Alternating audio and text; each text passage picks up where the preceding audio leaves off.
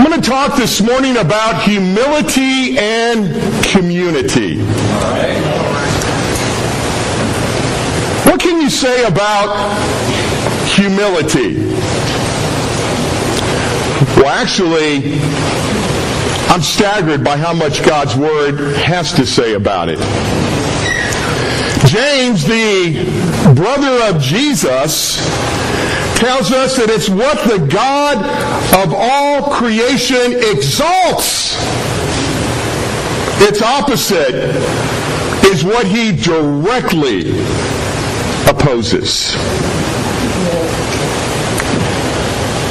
Its opposite is not only what damned Lucifer for all eternity, but also caused the banishment of mankind from paradise. And thus, every evil and sin and its consequences today, the result of truly a lack of humility. You know, the Bible lists 6 things in Proverbs that God hates. 7, it says, which are detestable to him. Do you know the very first thing on the list is pride? The psalmist warns us that without humility, we labor in vain. As the Lord, it says, tears down the house of the proud. If we lack humility, Proverbs 16 tells us that we can be sure of this: we will not go unpunished.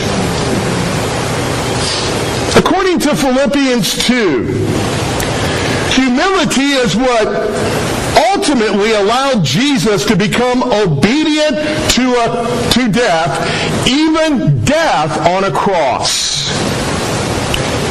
He humbled himself. Andrew Murray called it the cardinal virtue. The only root, he says, from which grace can grow. Humility has also been called the very soul of discipleship. Its very soul. It's the one attitude of the heart and mind that I believe we must be most concerned about in our lives. It's the one quality above all else for which I believe we must pray.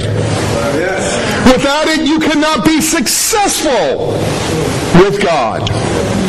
And without it, love definitely cannot flow in our lives. Hopefully I'm getting your attention this morning.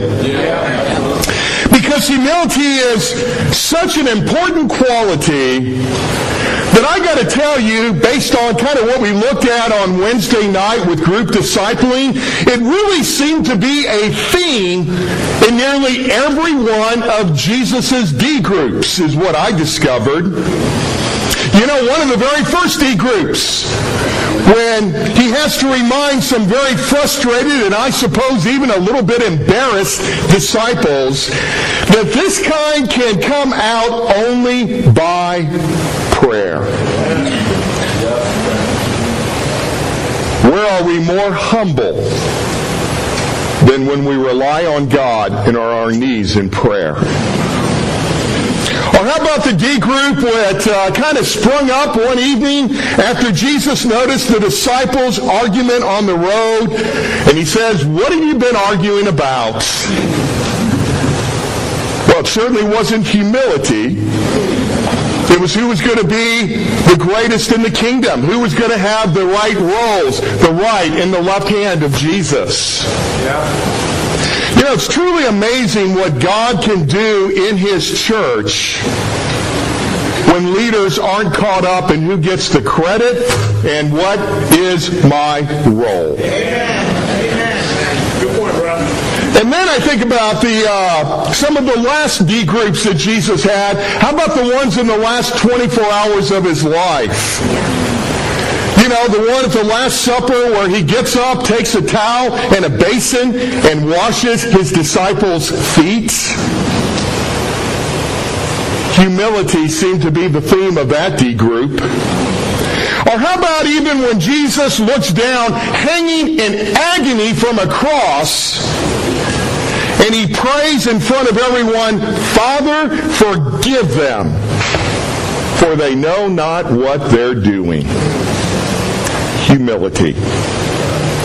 It is, simply put, both an essential ingredient in building community and also in keeping our mouth shut when we should keep it shut.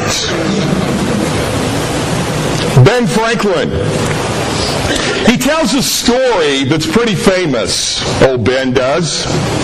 It's a story of two ducks and a frog who lived happily in a farm pond. They were best of friends, and they would amuse themselves playing together in their water hole. However, the story goes, when the hot summer days came, the pond began to dry up. And soon it was evident that they would have to move. Now, obviously, this was no problem for the ducks, who could easily fly to another pond. But the frog, well, he was stuck. So his friends, his duck friends, decided that they would put a stick in the bill of each duck that the frog could hang on to with his mouth, and they could fly to another pond. Well, they got really high up in the air, as ducks often do. And the plan worked so well, in fact, that as they were flying along, a farmer noticed it, looked up in admiration, and mused, "Well, isn't that a clever idea? I wonder who thought of it?" The frog said, "I did."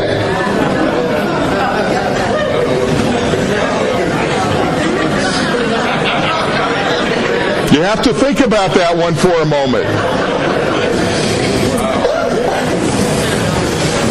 That may be some of the very last words we speak. I did. Our devotional on 40 days of community, I think, has just been far more than I imagined it to be. And this morning, I would like to talk about two ways, just two simple ways, that we can embrace this cardinal of all virtues, this very soul of discipleship in our relationships, humility. Point number one. We embrace humility in our relationships by admitting our need for each other. I don't know if you realize this or not, but it's not God's will that you go through life all by yourself. Amen. Even in the perfect, I mean perfect, sinless environment of Eden, God said, it is not good. It is not good for the man to be alone. You see, I want to convince you that God hates loneliness. Now, this doesn't mean that everyone needs to be married. Let me make that real clear. But it does absolutely mean that everyone needs to have a spiritual family that they belong to. That's why God created the church. When God saves you, He adopts you into His family. He intertwines your life with the lives of, well, these people sitting around you here. The lives of other believers. You know, it's been pretty exciting to celebrate with Amy Baker the adoption of her teenager, Renee. And it's inspired us. And I think the thing that I would probably want Renee to know, when you got Amy, you got a really big family. Just so you know. And you got a pretty diverse family. That's one of our great strengths. And you see, you're not just a believer. What I want to convince you of this morning is you're a belonger.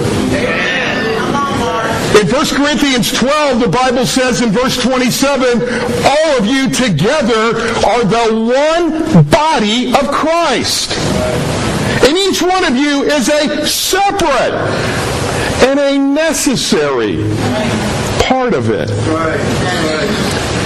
You know, the word body is often used to describe a group of people, connected, if you will, for a purpose. I can remember back when I was in school, I was part of the student body, and I took pride in that. We know that elected political leaders form legislative bodies by which to govern. But when God calls the church the body of Christ, He has, if you will, a human body in mind, where every part is interconnected and interdependent. And like many parts of any living body, it is impossible for a believer to thrive without each other. 1 Corinthians 12, verse 21 says, the eye can never say to the hand, I don't need you. The head cannot say to the feet, I don't need you.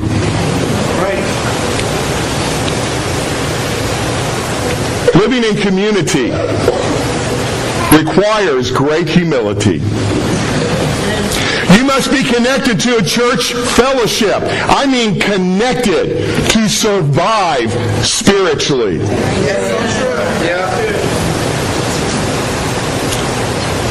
If you don't come to a midweek service when we have a regional midweek,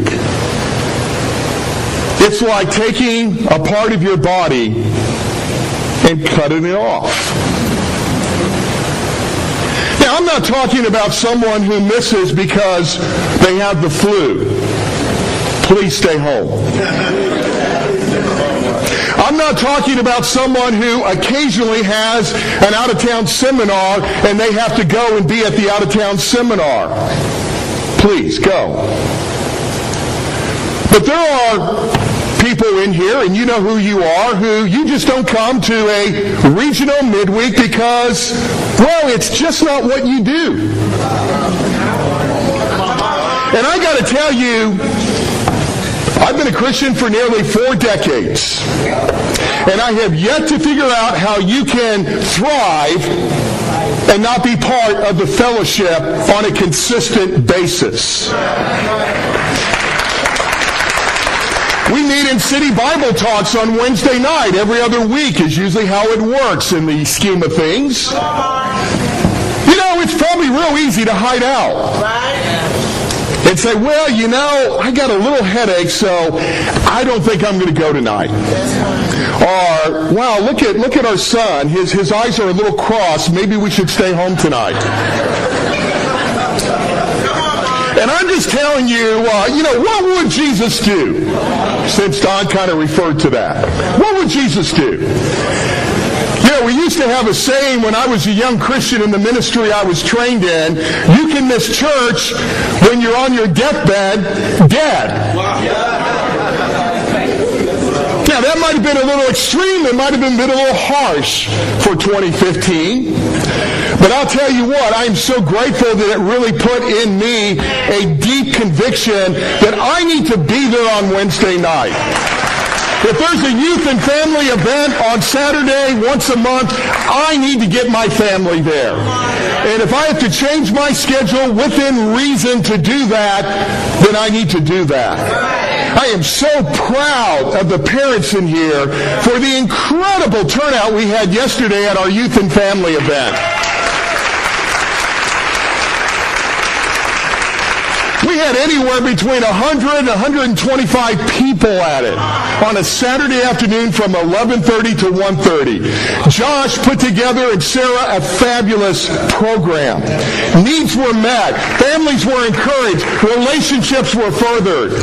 But I got to tell you, if you weren't there, then you need to ask yourself, why not? Why not? Well, we had a conflict. You know, I've learned in my life I'm going to have a lot of conflicts if I don't prioritize. And again, I am not saying that there aren't things that occasionally will conflict. But where your heart is, there your treasure will be also, the good book says.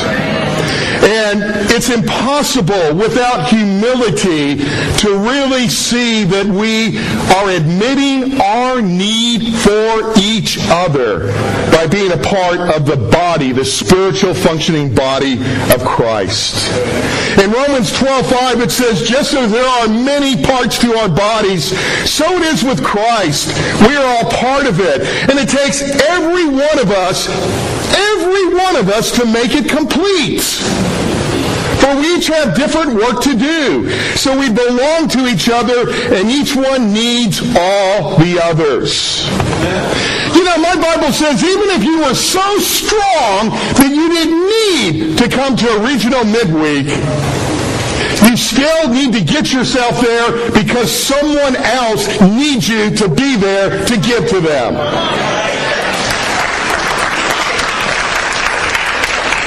You see, what I'm really trying to get you to see is community is built through commitment. You can't really have a family if you're not committed to it. It's a family, whether it's a blood family or not, in name only, if you don't make time to see your family. I can't remember the last time Connie and I had a vacation where it was just the two of us going to sit somewhere on a beach or at a hotel pool. Because it seems whenever we have vacation time, we either have to go, I say have, we either need to go and want to go to Illinois to see her family, my family, or to go out to Los Angeles to be with our sons and their wives. But you know, we don't begrudge that. We look for the opportunity to be with and to move heaven and hell if necessary to be with family. Commitment means moving beyond superficial friendships. My Bible says there's a friend who stays closer than a brother. Proverbs 18. Committing to one another means loving no matter what. We're to love and support each other at all times. Hey, not just when it's convenient. Remember Proverbs 17:17, it says a friend loves at all times, and a brother is born for a difficult time. We're to love other people, in other words, even when they're at their worst. And boy, I'm thankful my wife loves me even when I'm at my worst. Romans 5:8 reminds us that God showed His great love for us, it says, by sending Christ to die for us when we were committed to Him. Man, when we were ugly sinners, Christ came to die for us, loving no matter what. Commitment also means being there for each other. You know, last night had a counseling appointment with Connie. The Ozans were there. They had worked all day. I don't know if you know this or not. Steve's a doctor. He worked all day Saturday. Bev's a family counselor. She worked all day Saturday till 5:30. They were there last night. Carl and Danielle had a full day. They're quote-unquote day free. They were at Youth and Family. They had appointments. They were there last night. And the reason they were there is because we had a family that was having a crisis in their marriage. 2 days ago, that wasn't in any of our schedules. But when we got the call, we need help, we dropped everything and went on a Saturday night. You see, a basic sign of commitment, I got to tell you, is simply showing up. Someone once said 75% of life is just showing up. I would say 75% of love is showing up. If we care, we'll be there. Hebrews 10 is such a great scripture that talks about our presence, our very presence being such a source of encouragement. And it says in Hebrews 10:25, you should not stay away from the church meetings, as some are doing. Well, apparently they had conflicts in the first century too. I don't know if they had a Saturday basketball league or brownies or Girl Scouts, but some were doing it. But you should meet together and encourage each other. And you know what? Do this even more as you see the day coming. And you have so many great opportunities this spring before you. You've just heard about marriage dynamics. If the Holy Spirit is prompting you to take it, then make the commitment. We've been talking about how incredible financial peace is. What a great servant Ken Horton is. Listen, that is filling up fast. If you don't have the $50, then please come talk to me. But don't let that keep you out of the class. I'll loan it to you because I know you'll be able to pay it back to me by the end of the class. Eugene Holmes is offering a not even a hint purity class for the men. And I appreciate that initiative. Sounds like a need to me. Talk to Eugene about that. Carl is on Sunday mornings for 4 weeks, starting on February 15th, going to have a time of training for the dads for 45 minutes before services begin on Sunday, right here. Know any dads that just have it all figured out? Oh, we can handle this child. We know how to raise a teenager. I'm going to sleep in on Sunday for 4 weeks. I'm just saying, guys, we're talking about humility. And we're talking about humility really showing itself and clearly we need one another. That attitude. Let me ask you simply this in closing point 1. Who or what are you committed to really at this hour? And who knows it? Have you ever gone to anyone besides your spouse and said, quote, I always want to be there for you? Wow. Amen. I know relationships in here where people have that kind of commitment to each other. I know a couple who on Friday night could make an urgent phone call and 3 very busy couples would drop everything to drive in the rain to go to their place and sit down with them, and God bless that time. Who have you said that to? I will always be there for you. There is a friend that sticks closer than a brother. And God help us if we don't have one of those in our life. Have you recently, and I know it's only been 31 days, what can happen in 31 days? But have you recently recommitted to someone with God's stated biblical purpose? I want us to present each other perfect in Christ. Boy, it's great to read about one another Christianity, but we need to get serious about recommitting to deeper relationships among us. Point number 2. We're talking about humility and how essential it is to community. The second way we embrace humility is by respecting each other. You know, I have to say, the older I get, as I've said before, the more I'm absolutely convinced this is what most people really want, and it's certainly what most people really need as they age.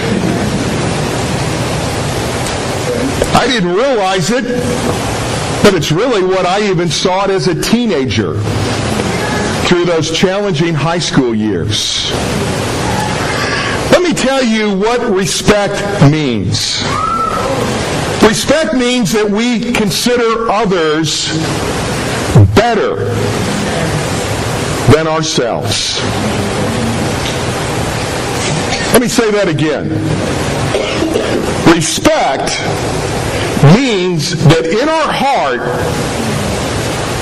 we've gotten to the point spiritually where we can look at another person and consider them better than ourselves. That's hard teaching, to really get there with that outlook towards your fellow brother. You see, I think a lot of us are like we read in Luke 18. When Jesus told this story in verse 9, to some who had great confidence in their own righteousness and scorned everyone else, 2 men went in the temple to pray. One was a Pharisee, and the other was a despised tax collector. Boy, it's that season again, isn't it? Despised tax collector. The Pharisee, well, he stood by himself. That already should be a red flag based on point number 1 of our lesson today. And he prayed this prayer. I thank you, God, that I am not a sinner like everyone else. You see, I don't cheat. I don't sin. And I don't commit adultery. I certainly am not like that tax collector. But the tax collector stood at a distance and dared not even lift his eyes to heaven as he prayed. Instead, he beat his chest in sorrow, saying, "Oh God, be merciful to me, for I am a sinner." I tell you, Jesus says, this sinner, not the Pharisee, returned home justified before God. For those who exalt themselves will be humbled, and those who humble themselves will be exalted.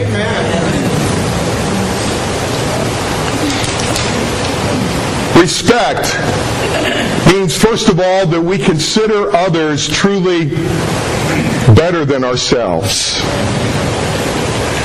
That's why it's not hard to give up your Saturday night when someone is in trouble that you love.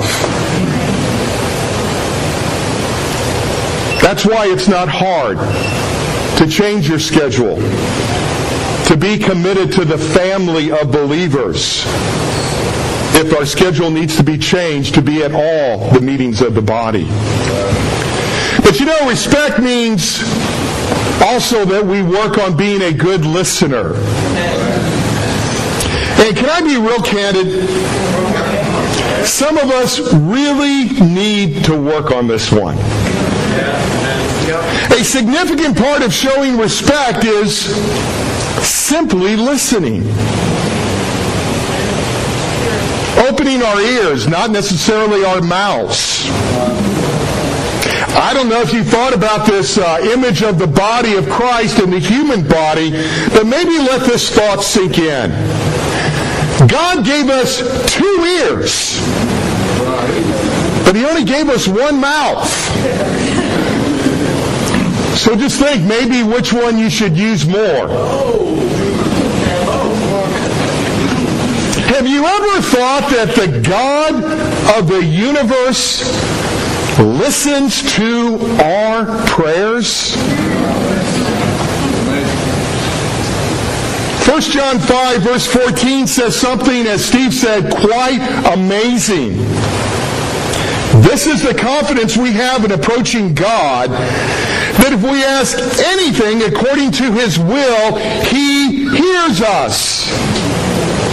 And if we know that He hears us, whatever we ask, we know that we have what we asked of Him.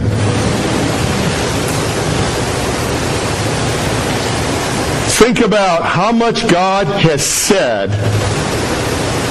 You can actually carry it on your lap to church this morning. And then think of how much God has listened to in your lifetime. And ask yourself, how does God show respect to me? Connie was on the internet this week getting ready for an appointment, and she found an article, How to Win an Argument. Thought I would share a little bit of it with you before I close. Want to know how to diffuse an argument? Want to know how to cool the flames of a heated debate? Start with the phrase, I could be wrong. And believe it. Even when you think you're right, believe it. That you just could be wrong. This doesn't mean we can't discuss things, make our points, state our observations, but we must always guard against pride. It's always lurking there, ready to raise its ugly head. At least in my heart it is. We must always guard against being wise in our own eyes. We should always try to be teachable, even when being addressed by someone much younger or less experienced. So keep this little phrase, the article says, in your back pocket. I could be wrong. Believe it, even when you think you're right. You see, all of us are wrong at times, even when we're sure we are right. We may have right information, but wrong motivation. We may be intelligent, but most of intelligent men don't know everything. Remember, we all have blind spots. We are not the ultimate judge of all things. Beware being wise in your own eyes. Lord Jesus, help us to be humble.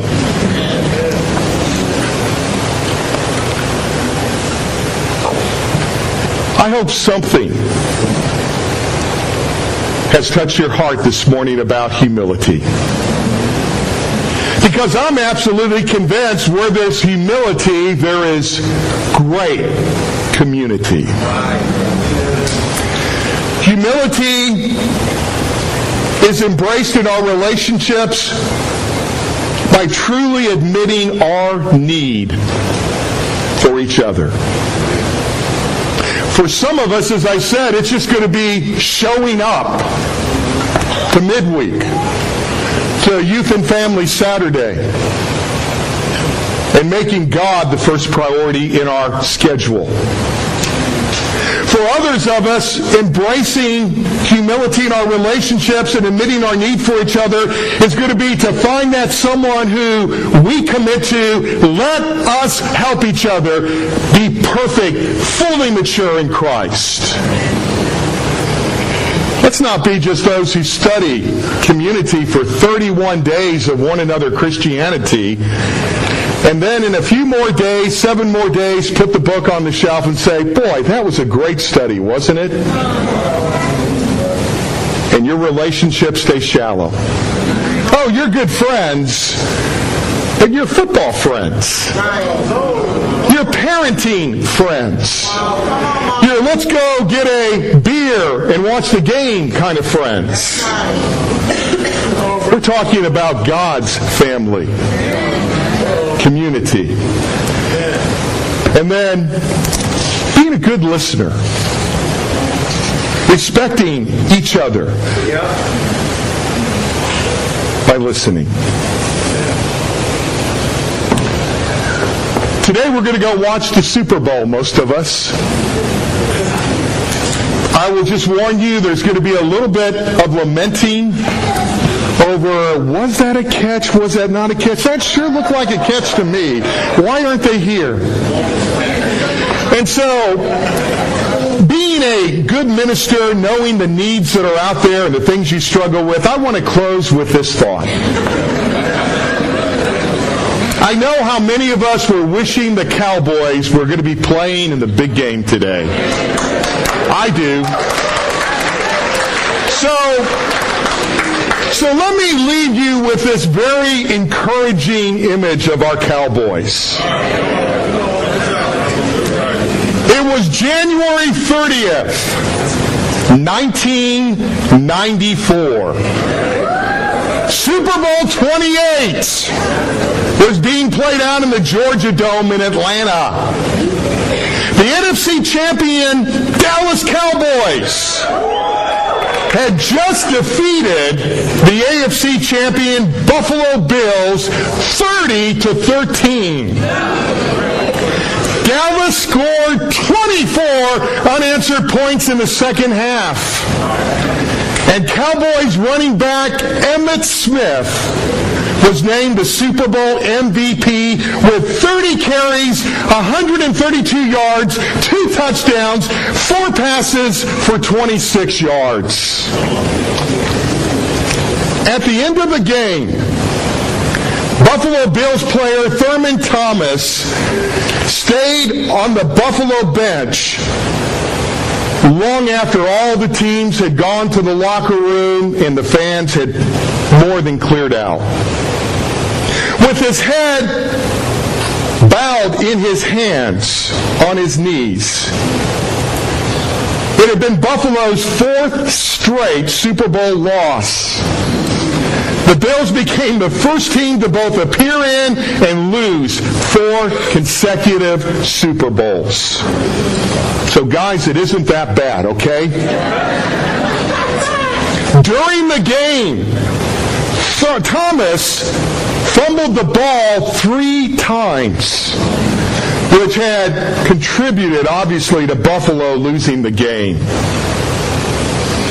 Thomas finally looked up from the bench, lifted his head from his knees to see the Dallas Cowboys star running back Emmitt Smith standing in front of him. He was holding his small goddaughter. Smith looked at her and said, I want you to meet the greatest running back in the NFL, Mr. Thurman Thomas.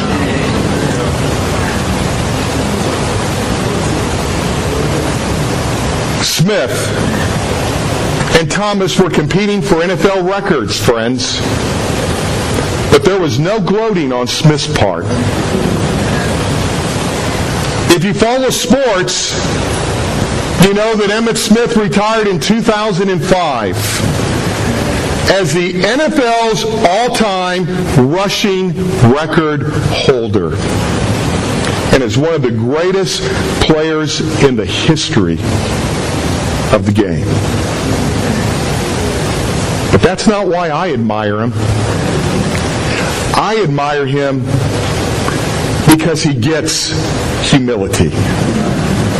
He understands that humility builds bridges to community. And I want to imitate that kind of humility as I imitate the humility of Christ. He who has ears, let him hear this morning what the Spirit is saying to you right now about your relationships. Let us pray.